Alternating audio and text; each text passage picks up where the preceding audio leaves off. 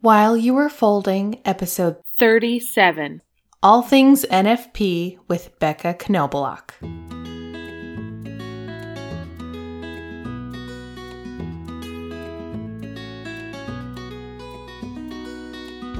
Hi, I'm Catherine Boucher, and you're listening to While You Were Folding.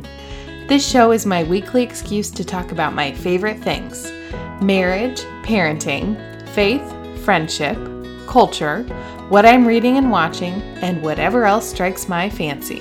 I've been a wife for 11 years and a mother for 9. I won't pretend to be an expert. I will introduce you to some amazing guests, ask a whole bunch of questions, invite you into the conversation, and encourage you to share what you heard while you were folding. This week, I had the chance to chat with my awesome friend, Becca Knobloch. Becca is the founder of Feminine Genius Ministries, and she's also a Marquette instructor for the Marquette method of NFP. And so I thought it'd be fun to have her on to share some of her wisdom, talk about what's happening in the world of natural family planning, or NFP.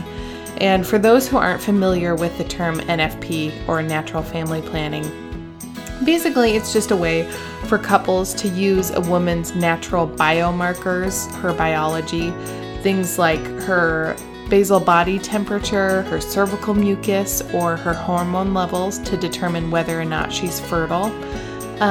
So since that gives you an idea of what the topic of the show is about, it may or may not be a good idea for you to listen to this one without little ears in the room, depending on where your kiddos are in terms of this conversation. But there are all different kinds of methods of NFP. Becca teaches one of them as a Marquette instructor. The method is called the Marquette method, and that also happens to be the method that Philip and I use to help us figure out when we're trying to space our kiddos or when we're trying to achieve a pregnancy, where we are with our fertility. But regardless of where you are in terms of your fertility, whether you're single or engaged, married, trying to avoid or achieve a pregnancy, if you're struggling with infertility or secondary infertility, or if you've suffered miscarriages or infant loss, or if you're entering into menopause and things are all over the place, I think you're going to gain some really solid wisdom from the conversation that I had with Becca. And we had a great chat, and I am guessing that this is probably going to be a regular feature on the podcast, because I'm guessing a lot of you will have some more follow-up questions, and that I'm going to get a lot of feedback on this episode. So I'm just going to go ahead and jump into our conversation on the podcast, and I look forward to hearing what you think.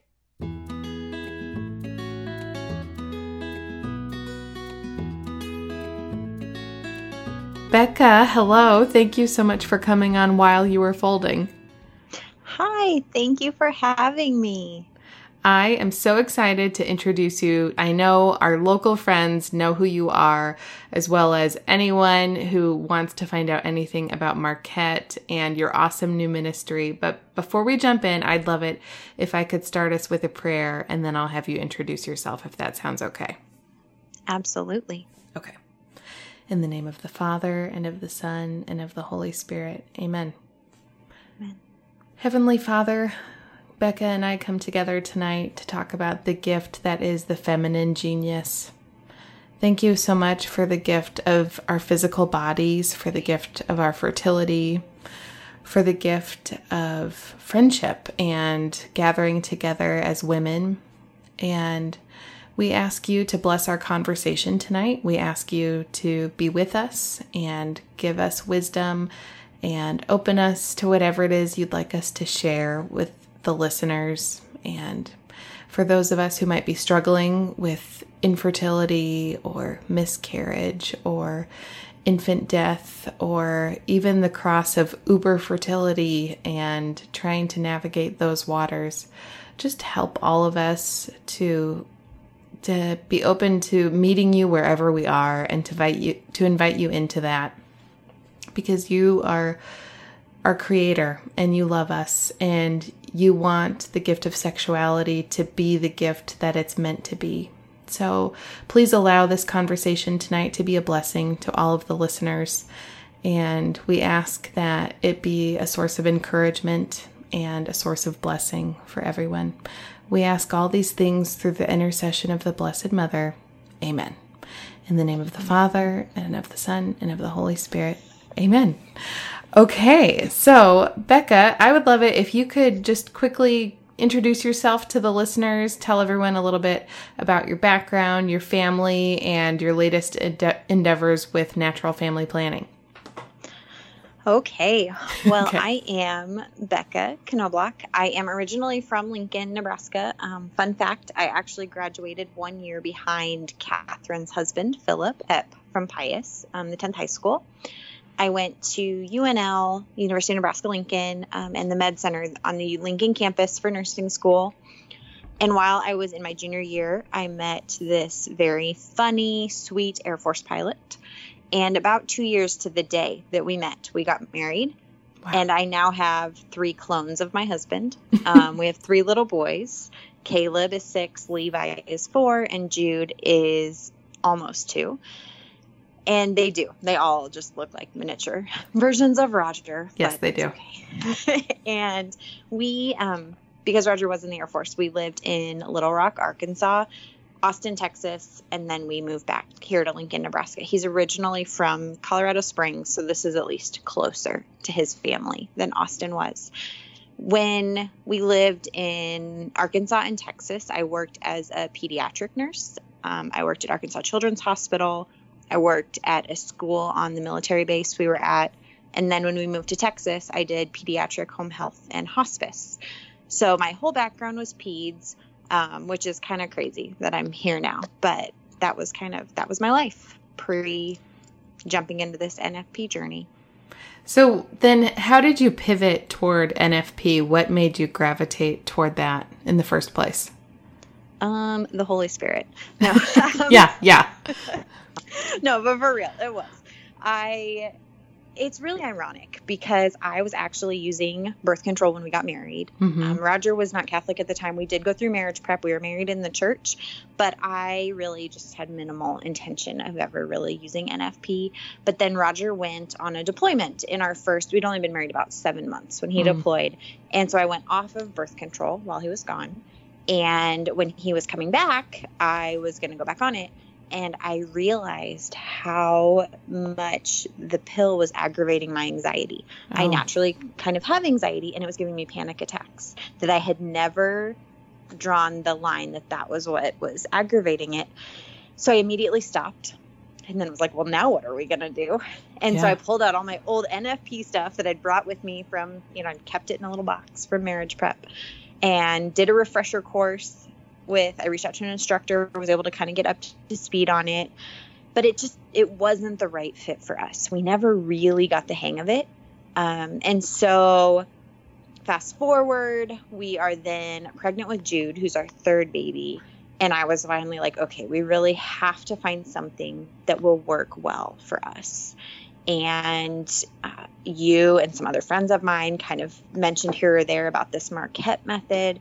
And so I started to look into it and realized there were no Nebraska instructors and that you have to be a licensed healthcare professional with a minimum of a Bachelor of Science to be an instructor in the Marquette method, which is out of Marquette University in Wisconsin. It's through their Institute of Natural Family Planning.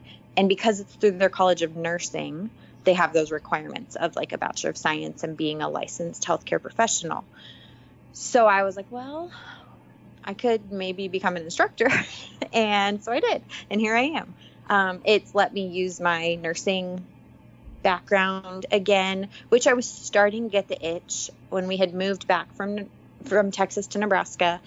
I was staying at home with the boys for a few years, and that was great. I just started wanting to use my nursing a little bit more, and this was perfect. And so it really, truly has been this act of the Holy Spirit, because in 16 months, I've taught 210 couples and counting. Like, wow. I just can't even believe it. And so, and then I went from, I loved my little 0 to 5-year-olds that I had on the infant and toddler unit at Arkansas Children's Hospital when I worked there. And, I loved the pediatric nurse life, and I still do love kids. This just totally kind of fell into my lap, and I said yes to these little steps. And then here we are. There's actually another instructor, another nurse who signed on recently to teach with me in this method. And we have 3 other women who are currently throughout Nebraska who are in the formation with Marquette University to become instructors. So it's blossomed from there, which is really great. Wow. God is providing big time. Absolutely. Wow. So 210 couples, and you've got 3 young boys, and you have not only been teaching these couples, but you have a really awesome online presence with your ministry, The Feminine Genius. Do you call it Feminine Genius Ministries, or how am I supposed to refer to it? I've just been calling it Feminine Genius. Yeah, it depends. Either way. It's kind of a long name. I should have thought of that or figured out a way to abbreviate it. No, so I love it. Easier in conversation. But I either say Feminine Genius or Feminine Genius Ministries. Well, tell the listeners all about it. Oh, sorry. Go ahead. Tell them where the name comes from, first of all. So the name comes from Pope St. John Paul II, who talked about the feminine genius, which is this idea that there is something inherent in every woman. There's these 4 characteristics, which are receptivity, sensitivity, generosity, and maternity. And that what's so important about this is, it's unique to women, and it helps bring forth life in the world. It helps, the term he uses is rehumanize the world. To aid humanity in not falling is a statement he says he said in the encyclical Mulieris Dignitatem, which is on the dignity of women. And just this gift that women can bring to the world, where my husband's an engineer, so he's extremely efficient, and he can see in a problem, the most efficient way to do something, the most efficient way to use the employees, on his team, all of that. But sometimes what he needs and what we need in those areas of life is for a woman to come in and be like, okay, yes, this is efficient and this is a great way to do this, but these are people. They are humans. So we need to remember that and make sure that we can have both. It is good to be efficient with our resources and not be wasteful, but we need to remember, especially when we're, in an environment with other human beings, that they're humans. They're not robots. They're not just commodities. They are people made in the image and likeness of God. And that's part of what the feminine genius does, is we see that we have the ability to grow a human within us, so we can inherently, even if we never use the biological piece of it, we can see and call forth that life in the people around us. And so that was where I started with it, because we just have this crisis right now, I think, in society where we do not understand what it means to be a woman. We don't understand what our own bodies are doing. We are putting girls often on the pill when they're 15. They're never really taught what their cycle means, it's a tragedy. And it's not only the church who sees this. The American College of Obstetrics and Gynecology and the American Academy of Pediatrics have both said that the menstrual cycle should be considered like a vital sign in women. So similar to their temperature, their blood pressure. It gives us such a picture of a woman's health. And St. Thomas Aquinas said, love follows knowledge. So I really, the reason I picked Feminine Genius was I think we have this power to really change the world, but it starts with women knowing who they are. Yeah. And at our very core, it means, how does our body work? And then within that, we can, get into our spiritual life and our emotional life, and it can all be a piece of that. But at its very basic, it's, how does my own body work on a day-to-day basis? Right. And to not be afraid of it, to embrace it as a good and beautiful thing, and not to use a pill to break what's not broken. That it's not good medicine to take a pill that's going to disrupt what's a healthy human function, part of your feminine genius, part of your female biology, that's what your body is designed to do. And when we disrupt it, things like what you were experiencing, what you were talking about when you were on the pill, you had extreme anxiety as a result of it, not to mention everything else that was happening hormonally. But I love that. So with Feminine Genius and your very active social media presence, what would you say your goal is on the social media and blog end of things? What are you hoping to accomplish aside from instructing couples and marriage preparation? What would you say your goal is?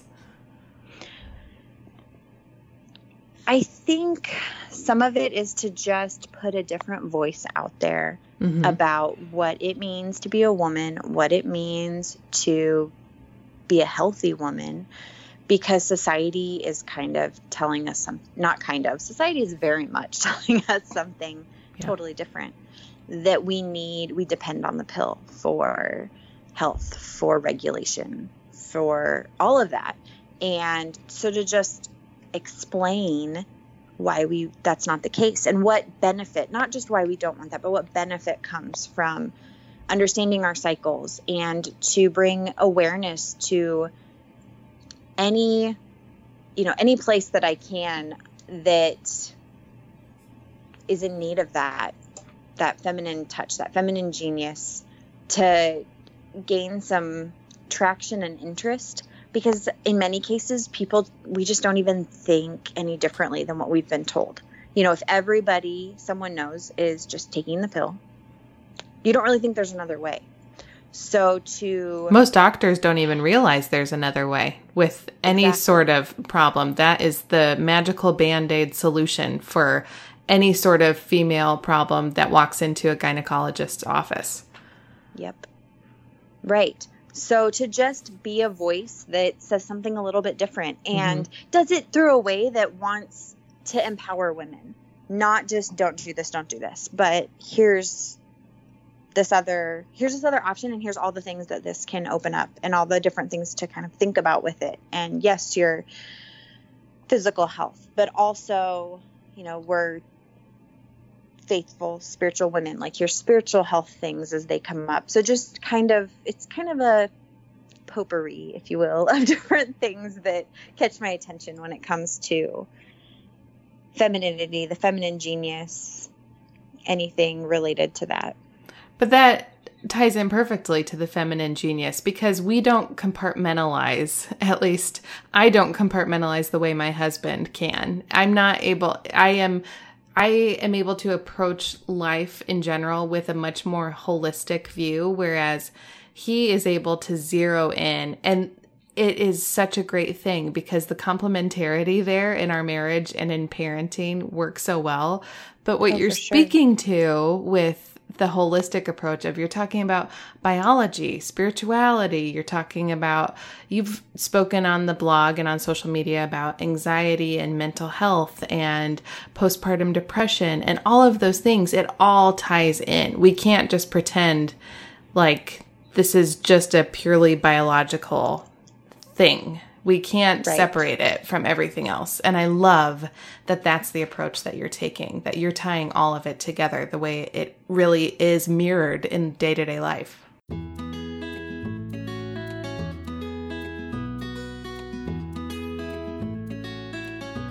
I would love to hear your thoughts on Catholic marriage preparation. And I know that it is so different across the country depending on what diocese or archdiocese the couple lives in, and what kind of requirements are put upon couples that are preparing for marriage. But since how long have you officially been an instructor for Marquette? Just over a year, like 15, maybe 16 months. Okay.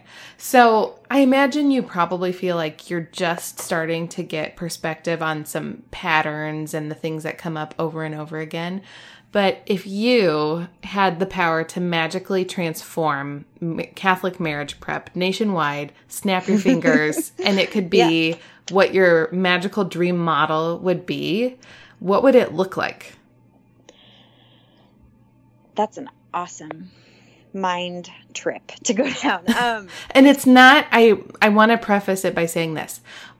I don't want to zero in on the method, because the method wars, and you and I have talked about this before, it doesn't get us anywhere. Obviously, Philip and I use the Marquette method of NFP. You're a Marquette instructor, but let's pretend, all methods being equal, what would Becca's ideal magical version of Catholic marriage prep look like with the area of fertility?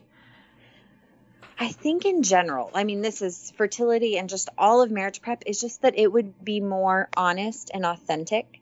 And I mean, yes, that it would have like a cool factor to it, which I guess if I'm using the word cool, I'm automatically making myself irrelevant. But I'm not sure what the hip lingo is right now. But hey, I'm being authentic, so I'm hitting. Yeah, no, you're good.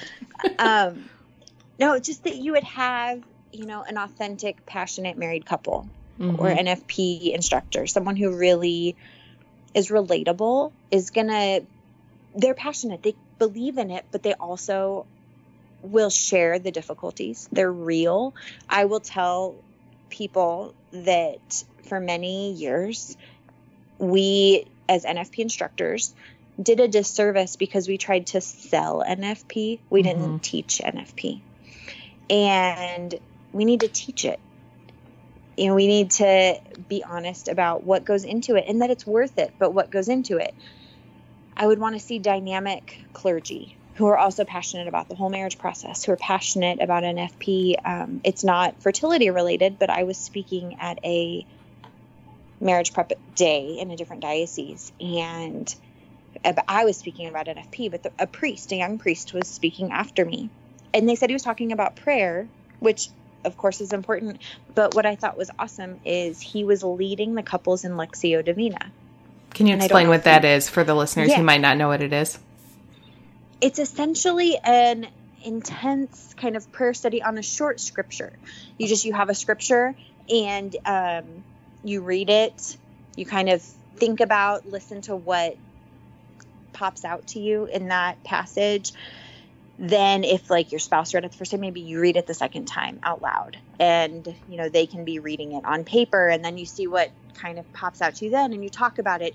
You just go through that passage of scripture together, and the priest leads the couples in it, which is really awesome for interfaith couple. Like, especially if you have just a non-Catholic and a Catholic, a Christian but not Catholic and a Catholic, then we both have the scriptures.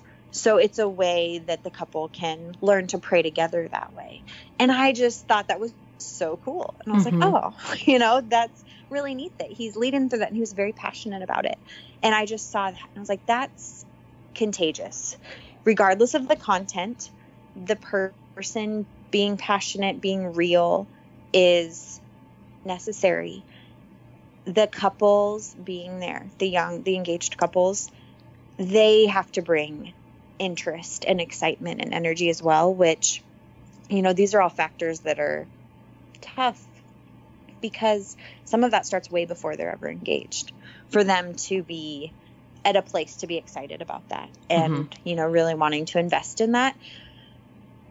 So I would just love to see couples who are preparing for marriage, who want to learn, who are thirsty for the knowledge from these married couples, who are authentic and real and wanting to give it, and dynamic clergy who also are serious about the sacrament and excited for the couples and optimistic. And of course I would want there to be good food and good drinks because I like to host and I love dinner parties, and I would want it to be good drinks. I would love to see like the different, not NFP wars, but like the different NFP groups within one diocese. Like maybe the Marquette method sponsors a coffee bar one morning, and the Symptothermal method like has a wine and cheese night for everyone. And like, I don't know, just little things that it would be really fun to bring that piece of it too.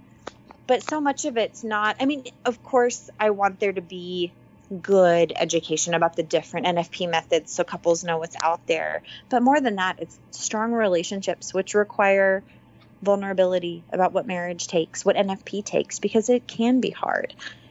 I'd love to hear you say more about selling NFP versus just talking about it. What did you mean by that? I think I know what you mean, but I want to hear you expand on that.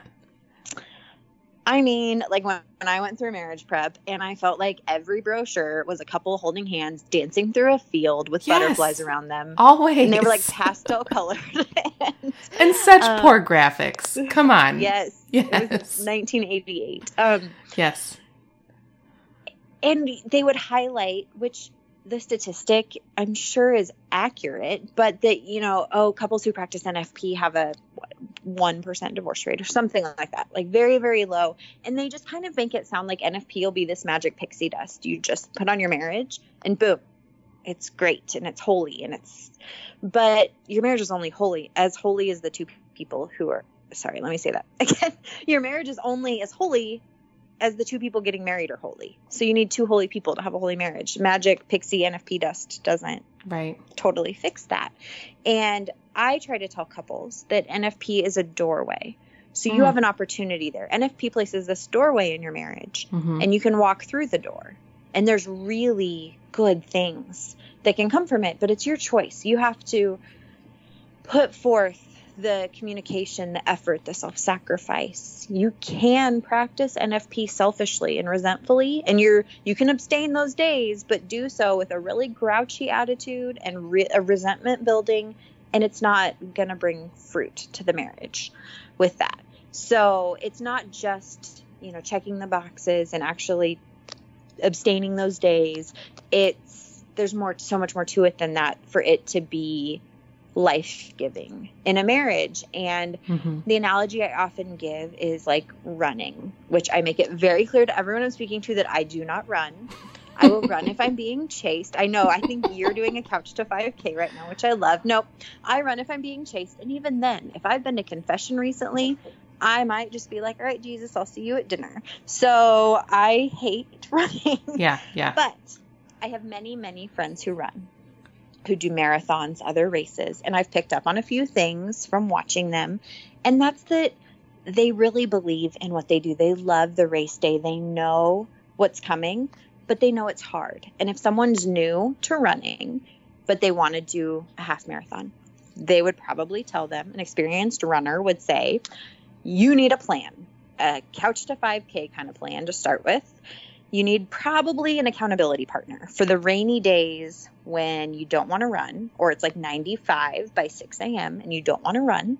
You need someone to tell you that it's worth it. Keep going. You may need to put some financial money. You may need to pay for the race ahead of time so that you have a financial stake in the game. So you keep going and they admit, okay, here's where it gets hard and here's what you do, but it's worth it. And we just didn't always do a good job as NFP instructors, as married couples who are practicing NFP when talking to the younger couples. We just haven't had those kind of conversations as often as we should, where we say, it can get really hard. The breastfeeding time can kind of be a nightmare. Here's how to make it a little better. But it could be tough, but you'll get through it and it will be better on the other side. Yeah. And so to just have that authenticity and not be afraid of if we don't make it, sugarcoat it and make it sound great, then no one's going to do it. Right. I don't see that being the case. Yeah. It seems like it was, I don't know if this is right or not, but almost like it was a fear-based decision that if we don't sell it this way, how are we ever going to get couples to sign on to doing this in their marriages? But instead, I think you and I would wholeheartedly agree that we, going through Catholic marriage preparation, would have so appreciated the vulnerable, honest couples saying, you know what, these are times, areas that we've struggled in, and we were able to get through it, and here's what we did to find the support that we needed, so that Philip and I could have anticipated those times being a struggle. You spoke about the breastfeeding postpartum time, and there are times when there might be travel involved for couples or other things like that, disease, illness. And you don't realize when you're young and in love, and was it one of your posts? Or I think it was Jenny Eubing online. Some of the listeners might know her more as is it Mama Needs Coffee?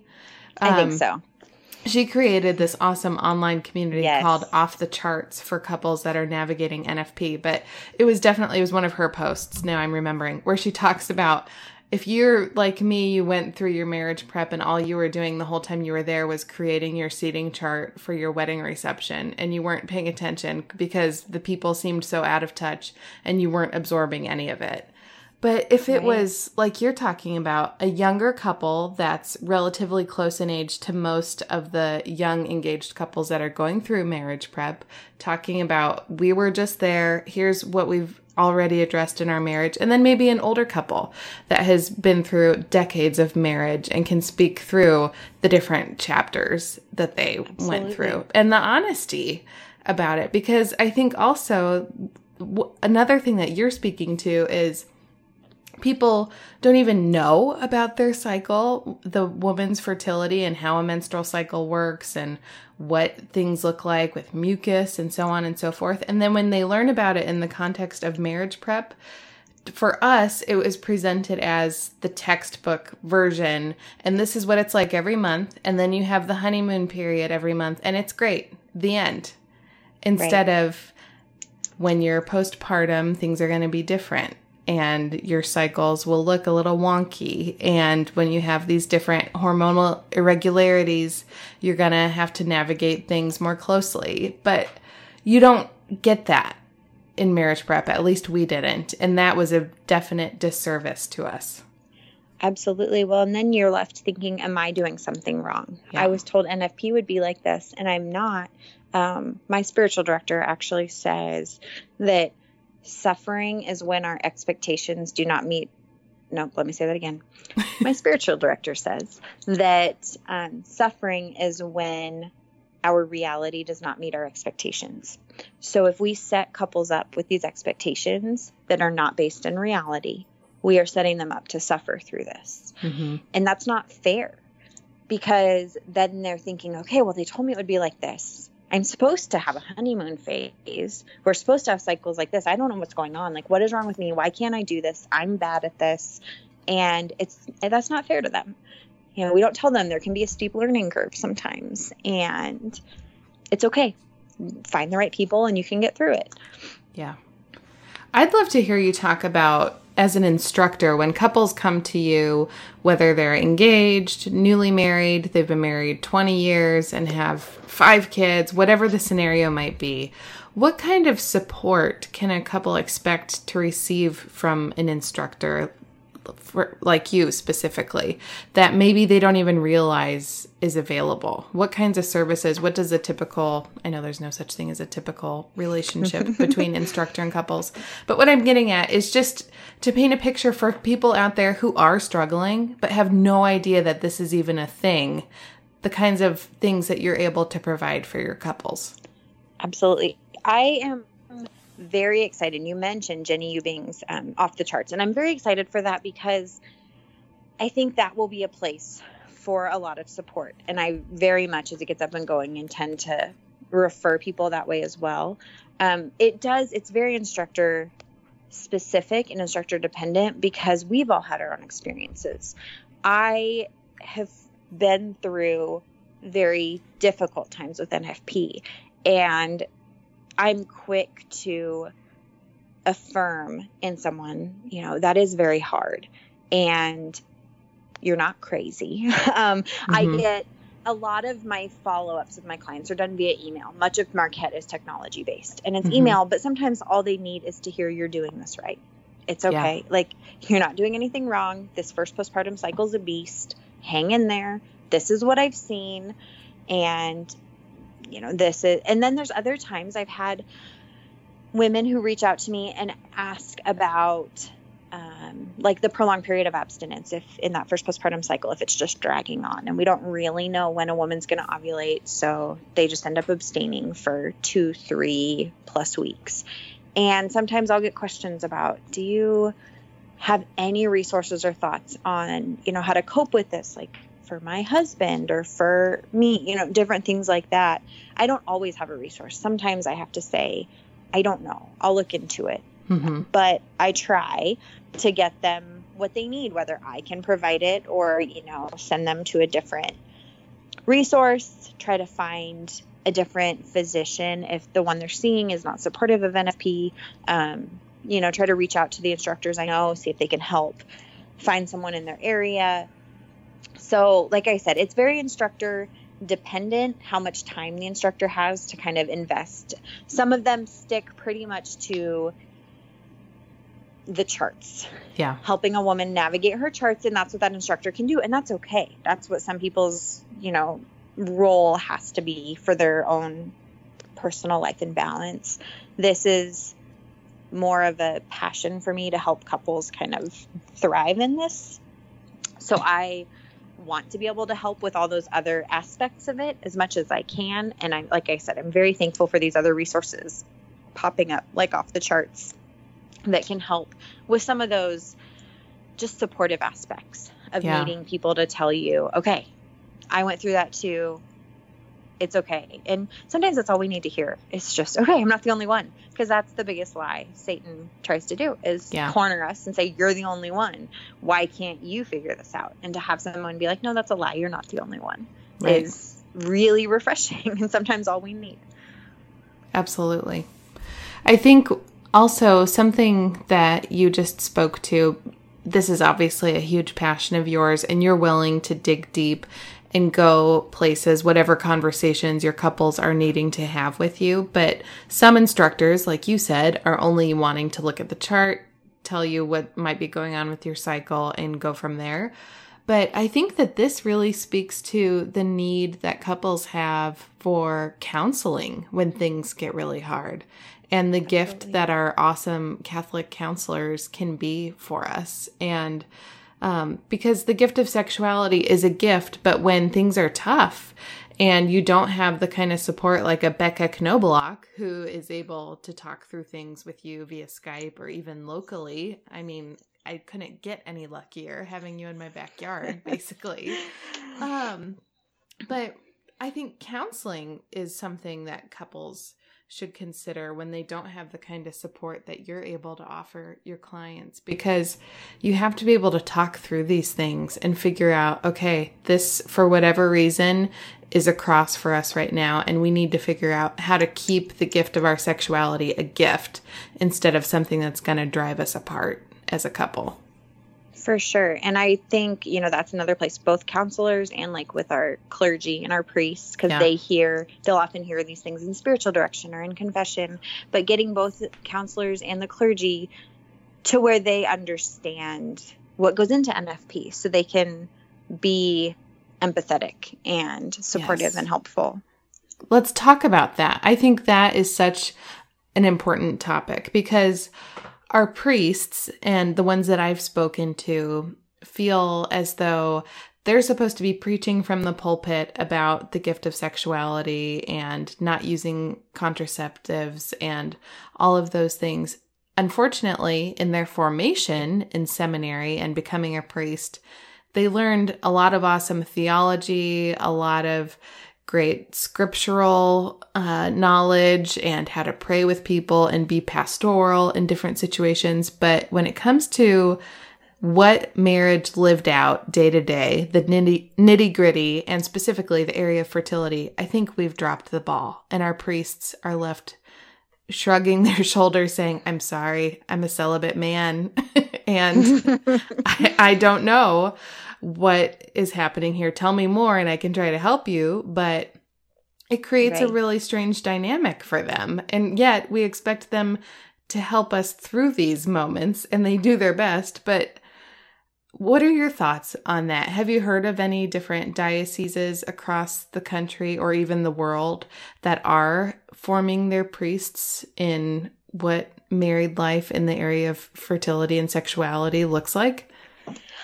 Unfortunately, I have not heard of other dioceses. Now, I've not really looked into it very much, but I've heard of a need for it, but I've not heard of other dioceses doing that, which is why actually it's like you read my strategic vision plan I wrote. Because okay, good. Stay tuned. I might be talking to rooms full of celibate men about please, yes.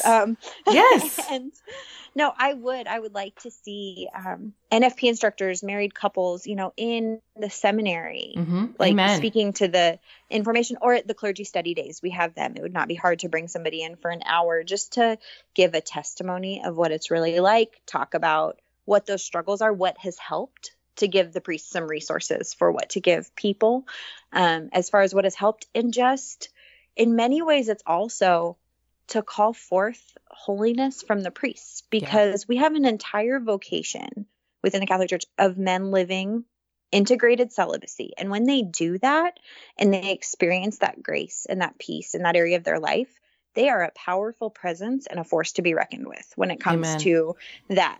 And I remember, I was about to have Jude, and we had one of our priest friends over, and we were talking about that 6 weeks postpartum time where there's no sex. And this is after, pregnancy, when there's really no fertile time. And just kind of saying, oh yeah, and that 6 week wait. And he just looked at us and goes, please tell me how bad that is. And and it was kind of a joke, and he's such a holy man. Right. But it was such a good reality check for us. No one was going to die in those 6 weeks. And unfortunately, we are in some crisis and scandal in the church, and that is making it harder, which I think is where that call to holiness for those seminarians and for the good priests we have, get any of your own stuff you need to deal with so that you can have integrated holy celibacy will benefit the married couples. Because then, I hear a lot of, oh, my poor husband in emails and stuff like that. And as a Catholic, I just want to say that is garbage. Amen. I get that sentiment and why it has permeated through our society, but it's garbage because it feeds this idea that men will die without sex, or women would die without sex, and that we're entitled to those things with each other. We just completely lose the idea that this is a gift, that fertility is a gift. And so if we can have these priests, these men that are living out that holy celibacy, it, I think, can just empower the NFP couples to be like, okay, yeah, we can do this for 2 or 3 weeks. And, potentially give the clergy, even just amongst each other, give them the empowerment to share more, what are their struggles? What do they need to do? How do we help them, also live that better? And so we need each other. I know people will say that, we need holy priests. They need to be friends with holy married couples. We can benefit from each other that way.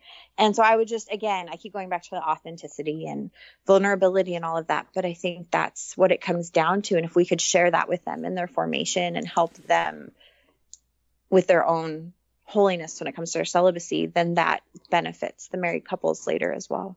Oh, absolutely. And what you're speaking to is exactly the conversation that I just had with Catherine Whitaker. She just wrote this awesome book, and I can't wait to share this episode with the listeners.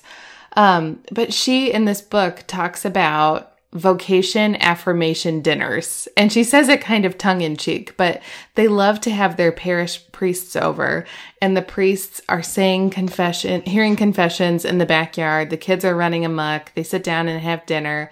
And at the end of the evening, Catherine and her husband Scott feel reaffirmed in their vocation of marriage. And then she tongue-in-cheek says that the priests walk away knowing, oh my goodness, after being in this crazy household with 6 kids, this is the vocation I was made for. But what you're saying about us needing to be in good, holy, intimate, great friendships with these priests, it builds them up in their vocation because they see marriage as the good that it's supposed to be, and they see the fruits of all of it. And if we don't remember that our priests foregoing the gift of sexual married love is a beautiful and awesome sacrifice, we're denying that their celibacy means something. We need to acknowledge the sacrifice of giving up something that is the great, awesome, beautiful gift that it is. Otherwise, why are we asking that of our priests?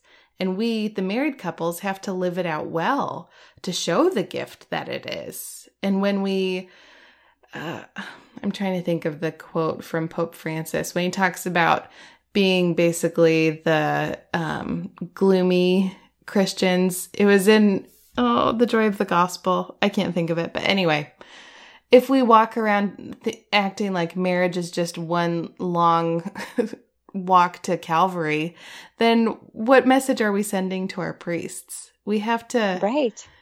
It has to be both. It has to be, we value your sacrifice of not having the married sexual love in your life as a celibate priest. And we want you to see the gift that it can be in our marriage as well, that we both bless one another. Absolutely. Well, I just looked at my list of questions, and there are so many other things that I would love for us to talk about, but I really want to honor your time. So I would love to know where you would like listeners to find you online. Where can they find your Feminine Genius Ministry? Well, currently you can literally type in femininegeniusministries.com and it'll take you to the website. And then I also have a Facebook page that is Feminine Genius. It might be Feminine Genius Ministries now. I have to look. I can't remember if Facebook let me change it once I added ministries onto the end of it. And then Instagram is all one word, Feminine Genius Ministries as well. So I'm on both of those social media and then the website as well. Well, I will include links to all of those pages in the show notes. And I think it would be awesome if on a future episode we could talk about the gift of sexuality with our kids and how we walk with them from birth onward, because this is a lifelong conversation and this is a definite passion of both yours and mine. And I think it would be cool to unspool on that, because I've had a lot of friends now that our kids are getting older wanting to talk about how to navigate that. So if you're willing to come back on, I think that would be fantastic. I would love that. We can do that probably closer to when we do this Mother-Daughter Day in the diocese, where we talk about how to, have those conversations with your daughter. So it would be the perfect time. And when is the next Diocesan Mother-Daughter Day? And I can include a link to, I know there's a page on the diocese page so that people can find out more, but do you know approximately when the next one will be? I think it is around October 27th. I'm pretty sure it's close to my child's birthday, which is why I'm saying that day. I was going to say that's really specific. I know it's October, and I want to say it is close to one of my kids' birthdays. So it's around there. But yes, we can put the exact link for the date. Because it's usually one in the fall, one in the spring, right? Yes. Yep. Okay. Awesome. Well, I would love to have you come back on. I feel like we still only scratched the surface, but Becca, thank you so much for giving of your time tonight. And not just that, but for the gift that you and your ministry has been to, what did you say, over 210 couples? So far. Wow. Yeah. And not just that, but the people that you've reached online through social media and everything else. It's obviously meeting a need that was there. And I just admire you so much for doing it. Well, thank you so much. And thank you for having me. This has been so much fun.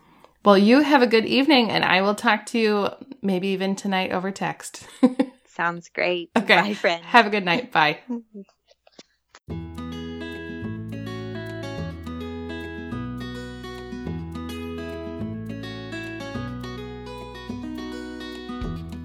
Isn't Becca the best? I am so excited to have her back on the podcast. Like I said in the intro, I am sure I'm going to get all kinds of feedback and questions from all of you. So I would love to hear your questions. I want to know what kinds of things are going on in your area, what kinds of support or lack of support you have in terms of NFP and fertility or infertility and all of the different topics that Becca and I talked about. I'd love to hear your feedback. Please email me at podcast@catherineboucher.com. Or as always, you can find me on Facebook or Instagram. But I'm going to leave it there for this week. I'm not going to give my regular update or that kind of thing because I think the episode is long enough. But I'll plan on catching up next week. So until next time, don't be afraid to begin again and share what you heard while you were folding.